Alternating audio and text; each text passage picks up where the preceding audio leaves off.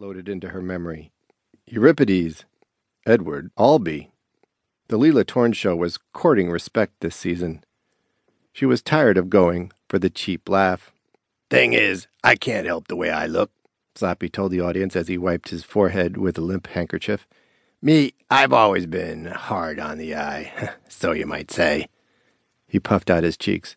"I mean, I was so ugly as a kid, I had to trick or treat over the phone." A ripple passed through the first 4 rows of the studio, but died there. The Leila Torn Show snorted in disgust. The studio audience was still breathing, but that seemed to be all they were capable of at the moment. The CPs were proposing a classic complication for the crime segment of next week's episode.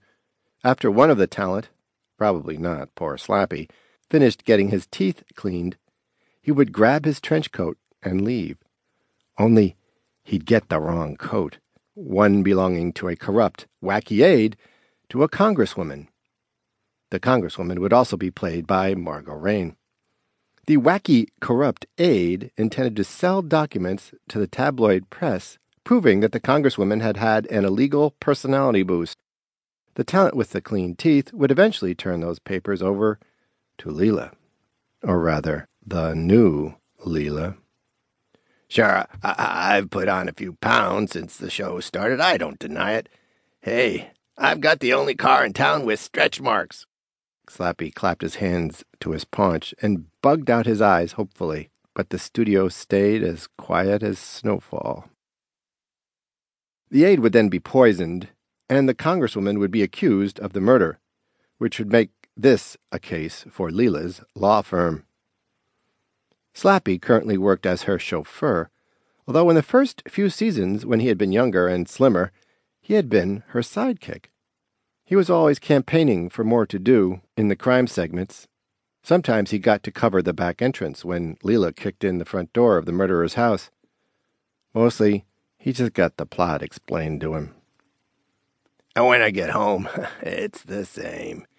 My wife says I'm as useless as rubber lips on a woodpecker." Slappy's wife had been killed in season 7, although, as far as the Leila Torn Show knew, he might have remarried in dream space.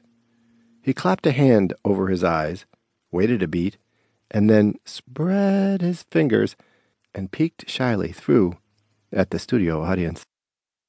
She could barely stand to watch her oldest talent, now the sole survivor from the original cast, demean himself this way. But there wasn't much else he could do for her these days.